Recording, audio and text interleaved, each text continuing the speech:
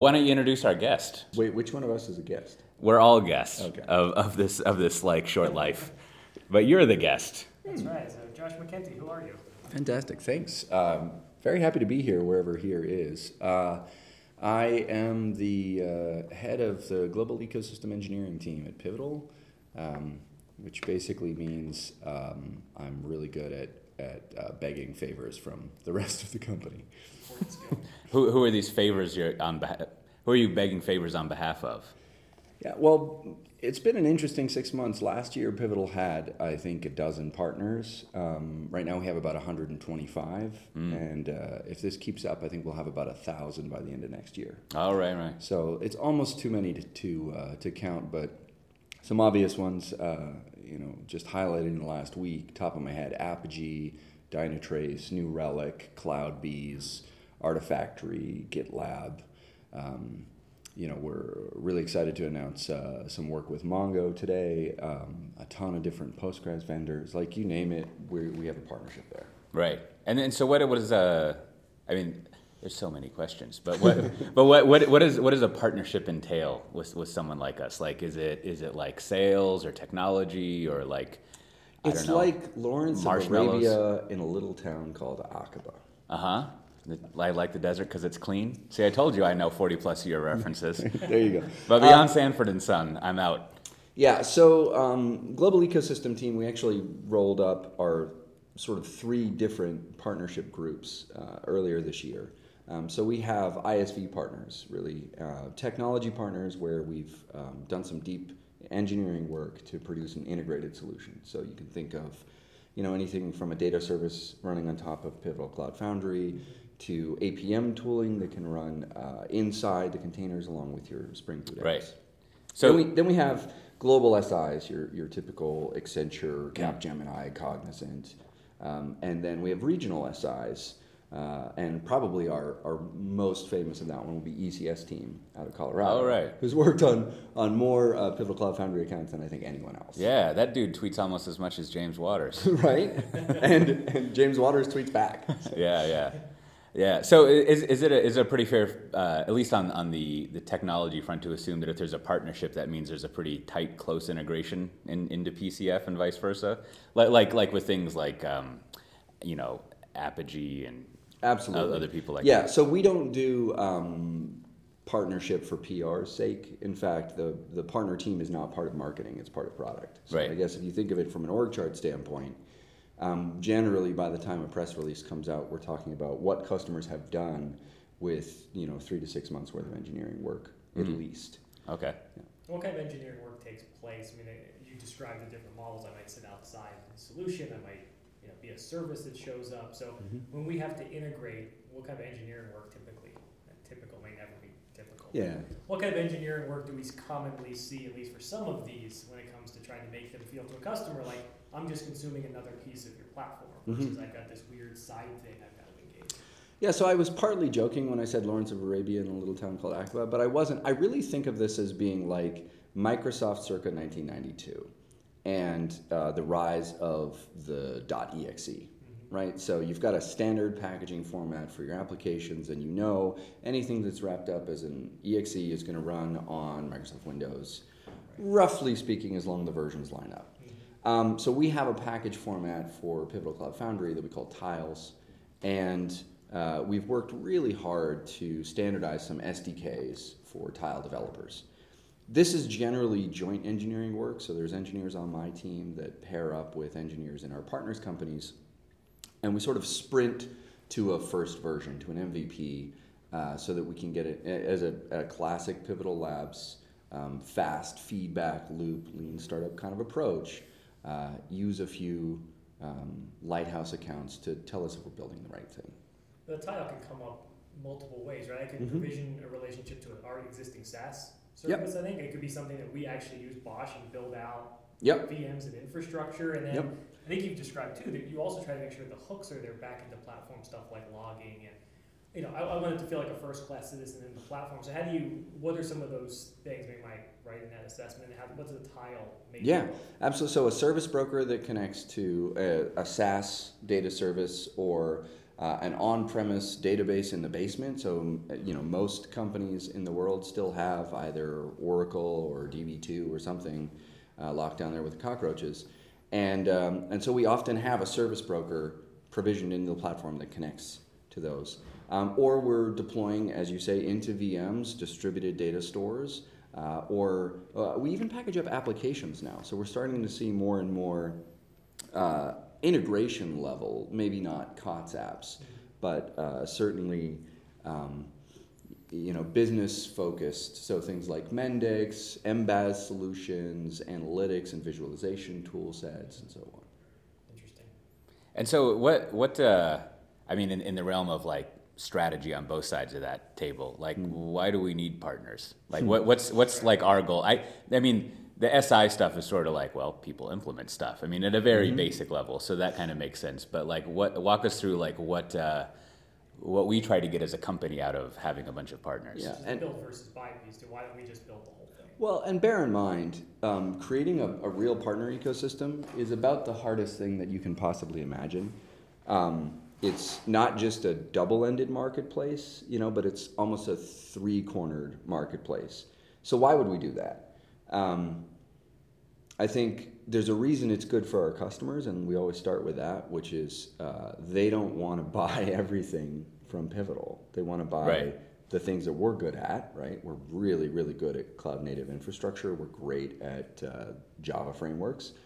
But they also want to buy APM tools from APM vendors. They want to buy, and increasingly, hard software is hard, So we're really good at the hard software we're good at, and other vendors are good at the hard software they're good at. So our buyers are really sophisticated. So that's why the customer wants it. Why we want it is simply leverage. We can't pick the winner in every spot in the marketplace.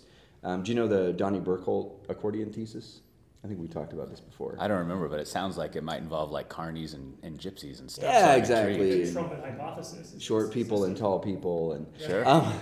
No, so at any moment in IT, there's parts of the accordion that are contracting, standardizing. There's other parts of the accordion that are expanding and innovating. Sure. And when you've contracted to a perfect standard, you have a standard of one choice, right? So there's only 19-inch racks in data centers. We don't do weird alternate rack formats.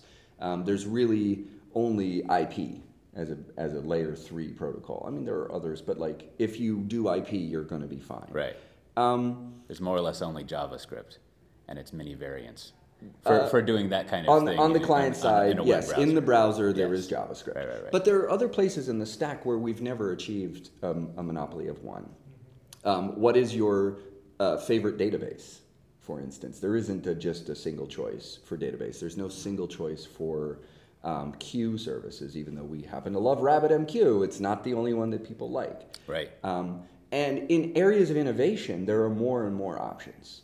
And so we can't be in the business of picking winners or of telling our customers, oh, you got to use this one, you got to use that one, because that's the only one we support, even if it's the one we built. So there's like a big stack of accordions and various parts of ingress and egress. Yeah, think of it almost as a Oompa Loompa band. Yeah. Yes.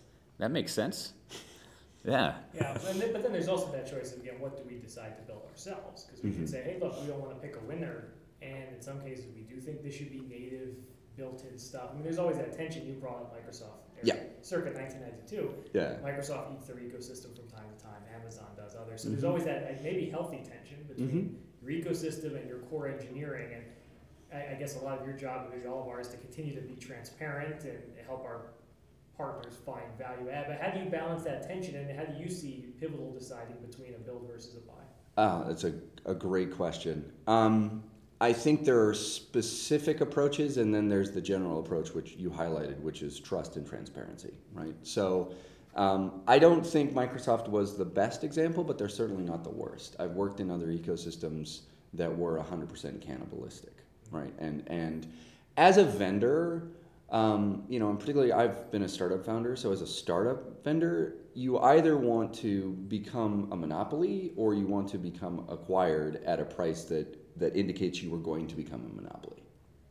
And so if you're going to be part of an ecosystem, there needs, the best thing that Microsoft did, honestly, was when they saw a market that they planned on massacring, they bought up the vendors in it. They said, look, we want to own that space. We're going to buy you. As opposed to, we are going to obliterate you by undercutting and disintermediating. So the warm, wet embrace of Redmond. Right. And there's a bunch of safeties in here. And I think the Redmond embrace, if you compare it to, let's say, the Apple marketplace today in the iOS, if you were packaging executables and you were a member of the Microsoft Partner Program, they were still your customers. You sold to them directly, you priced it, you wrote your own SLA, you went through a certification effort, but Microsoft didn't try and get between you and your customer. And there are other marketplaces where the platform has decided to interject themselves in a way that's frankly kind of dangerous. So I think we're trying to maintain that position of saying what is best for the customer is always in the long term best for Pivotal. And if that means they prefer our partners' products to ours, I think that's actually great. I think the rising tide lifts all boats. So that I had one more question, but now I have two. I've noticed the way we do product management around here is very hyper agile, which is to say, and I'm doing this in a dismissive, funny way to make a point, is just there's no roadmaps. And instead of roadmaps, you're more adaptive in what you're doing based on the stakeholders and customers and users. So the risk of a roadmap is, as this guy Ben Thompson always jokes, is you might be successful after a year and have done exactly what you wanted, and that's the wrong thing, right? So it can be better to be adaptive. And so I'm curious how you see that mentality being different in an ISV partner world, right? You were talking about how you have more of a team. I'm putting words in your mouth. That's a little more adaptive. But I would imagine in traditional partner work, you sort of anytime there's two parties, there's a lot of Word docs involved, and so I imagine you spec things out traditionally with partners, and it's all protective. In case something goes bad, we go back and refer to what we promised to do and all this nonsense. Right. But if you have more of a Pivotal way of doing things, does that change that at all, or are there still a lot of Word docs involved, or how do you fit that in? Yeah, I often joke, but I'm usually serious, that I have the only engineering team inside Pivotal that doesn't do Pivotal things, right? We're not all pair programming all the time. We're not all test-driven development. We're not all agile backlog. And the reason is our mandate is to match the style of our partner. Oh, right. And so if they're an SDLC shop and our customers are really excited about their products, we will figure out how to work with them. So we do have a lot of partners where we have taught them to pair program because they were excited to do that, or they were already doing it and we've gone to their offices and paired up with their developers. We also have a small number of partners where we've put a Gantt chart together in a 20-page Word doc with a bunch of diagrams, and we've argued about the diagrams instead of writing code and arguing about the code.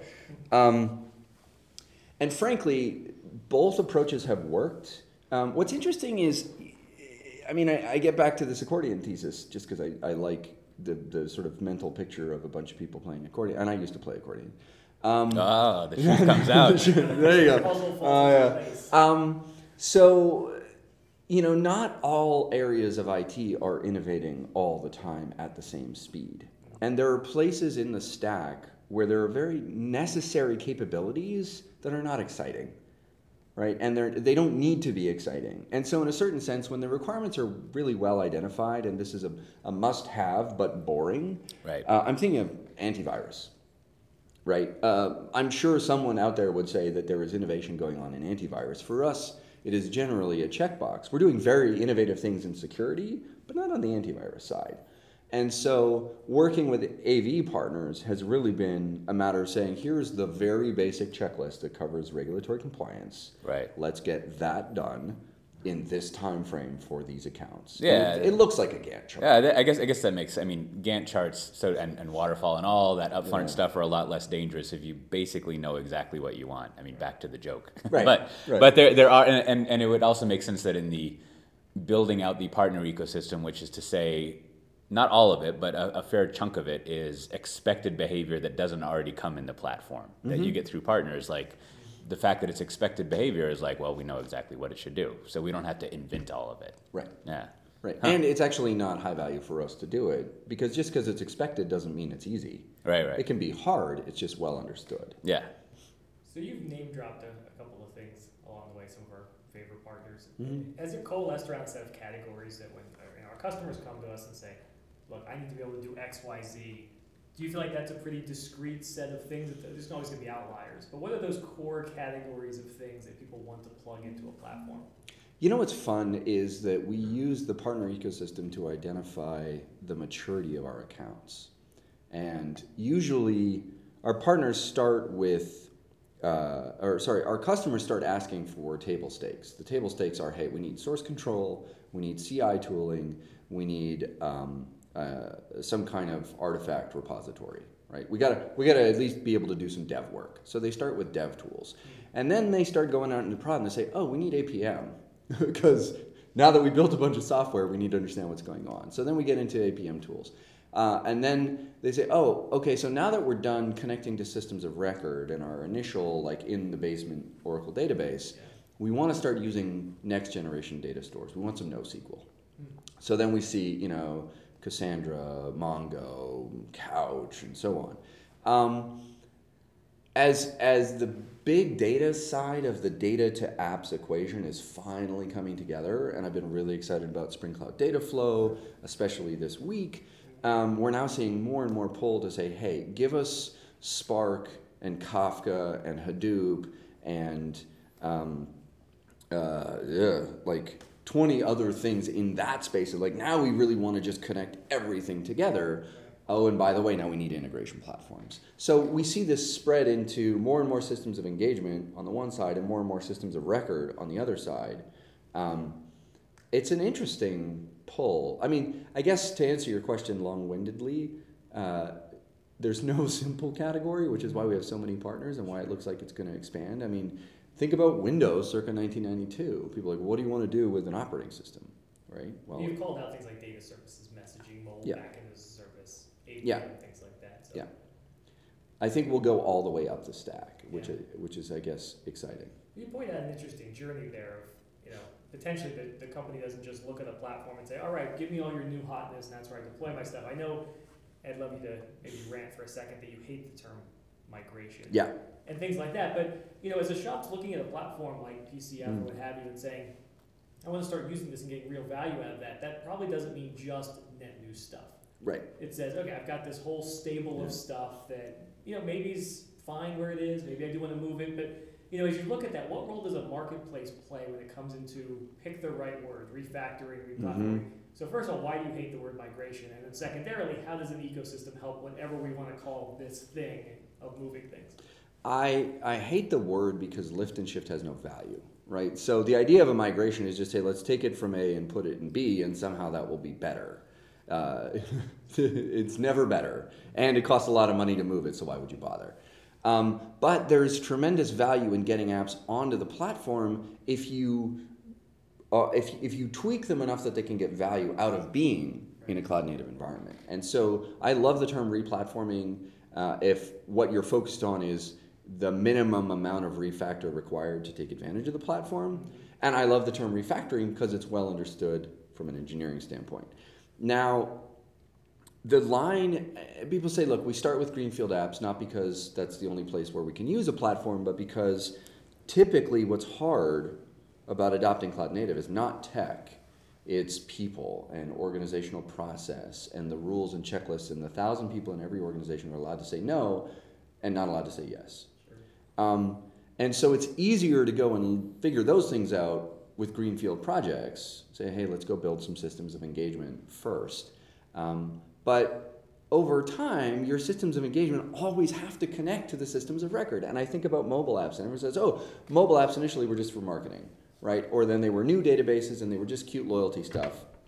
And then sooner or later, you're like, oh, well, we want to do search, product search. Okay, we got to tie into the product database, which usually is actually buried in the POS system. Oh, well, now we want to do all of our customer service experience and new user sign up, and we need to tie into, at some point you realize every system of record is also part of your systems of engagement. So those integration points for a really savvy organization, not only are they looking at the tile format and our partner ecosystem is the way to manage connective tissue, they're writing their own tiles. They're building their own internal marketplace, and they're using Pivotal Cloud Foundry as the platform to deliver their internal services as well as external partner services. It reminds me of Jeff Bezos' famous email saying, look, everything at Amazon is going to be a web service or you're fired. Thank you very much and have a nice day. But that is what's happening with these large-scale replatforming. And we're saying, look, everything inside the organization is going to be a service on Cloud Foundry, and it's going to use this set of binding ideas. So then I wanted to ask you about like the open control stuff you worked on. Yeah. To wrap up with, because that's always fascinating. More YAML in the world can't help but help. I don't know, but before that, so we talked a lot about I would say the sort of tech partnerships. So what do we do with SIs and I don't know, warm bodies and meatware people instead of the software?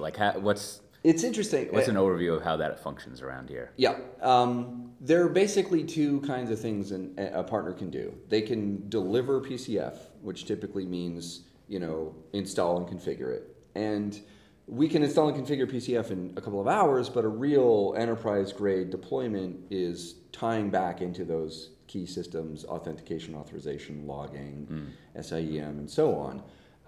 And so there's some well-understood but boring work there, right? And SIs do it not because they love it, because it's not great margins and it is usually fixed duration, but because it maintains a trusted relationship with the account. Yeah.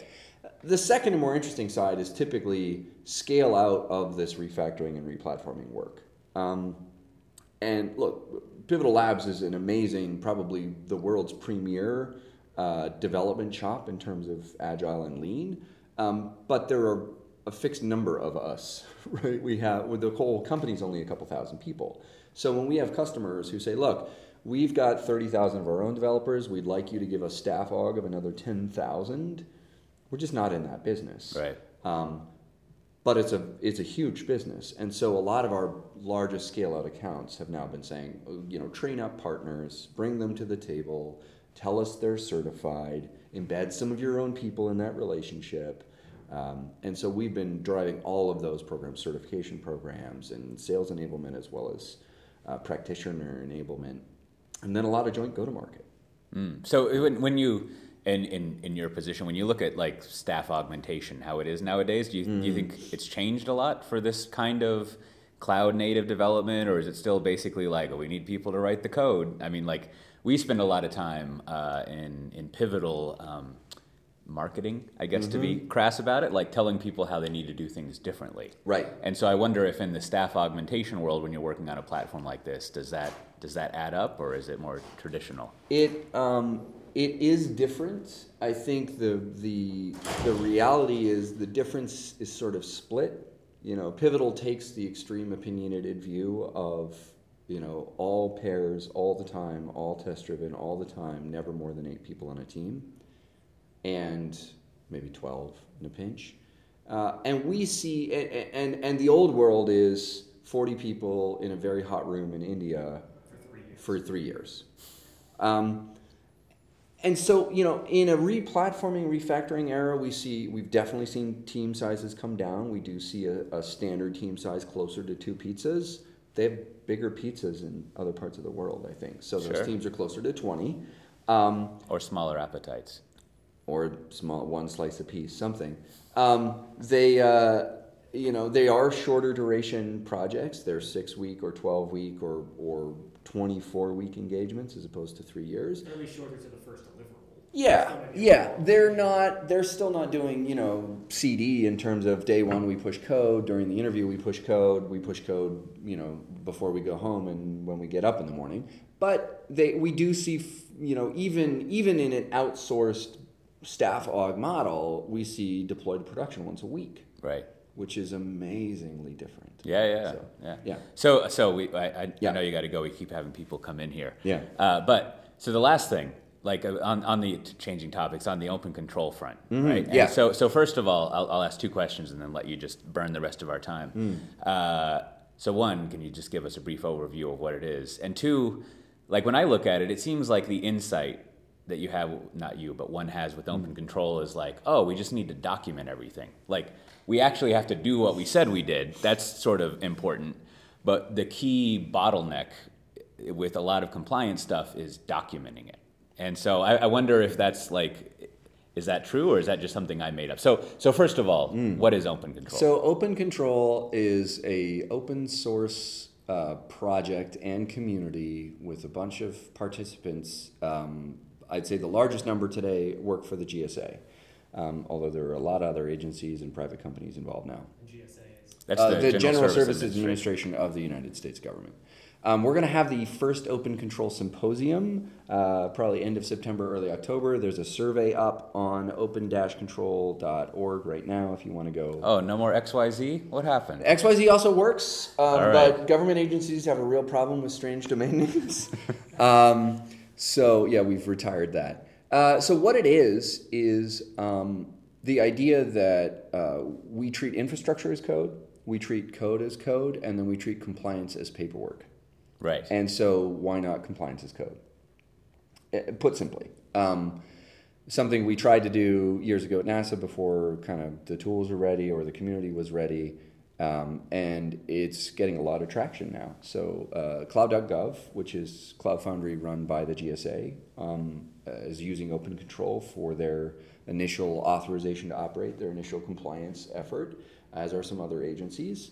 So it's YAML schemas and Go and Python tools right. For pipelining YAML into compliance. And we're working kind of backwards from the fact that today's auditors need a Word document in a specific format. But rather than us treating that as the artifact, we're treating that like a binary deployed in production. It should be immutable. And when it needs to change, we should change the pipeline behind it and change the source artifacts. So we're treating compliance source code as being YAML, which can be in the same repositories along with the applications and along with the infrastructure configuration and so on. So you can think of every aspect of your platform as being versioned and living right. in source control. And then you can also push that down further to where work is happening. The developers can yes. start modifying that so you don't have the sort of like, it's not an analog loophole, although I guess it kind of is. There's a bad analog loophole between developers writing code, email, then going to a Word doc. And so you can kind of close that loop out. Yeah. And you're also circumventing the fact that auditors have to come back in and interview the developers exactly. later on to be like, how does this work? Should I test it this way or that way? Which, is this 9-month process after the code's done. When you get to CD in government, you want to actually push code once a week or once a day. You have to update that documentation and have it signed off every time you want to push code. And so if that documentation cycle is typically 9 months, CD is impossible. Yeah. So open control is really, fingers crossed, as a community effort, it's the only thing I've seen enabling continuous delivery for government agencies. Yeah. All right. Well, great. Well, tell people, I don't know, where your Twitter or other nonsense is online. Jay McKenty, McKenty. And you have a blog that I think you published last 5 years ago or something. Yeah, I spend a lot of time supporting my team blogging, and I think like most people, blogs. Twitter is where people publish now. Blogs absolutely. are just a weird affectation. How do people send in ideas for things they'd love to see in our marketplace? That's a great question. If you're already a Pivotal customer, just grab your sales rep or your platform architect. They know how to get a hold of us. If you're outside the ecosystem, just send an email to isv@pivotal.io. Awesome. Great. Well, we'll see everyone next time. Thanks. Thanks so much. Try not to pound the table. Don't go all, what was that guy's? Russian? Don't take your shoe off. All my references are like 40 years old or so. But Stanford sounded really kicked off. That's right. Did you guys catch the latest mod? Yeah. It was rocking last night.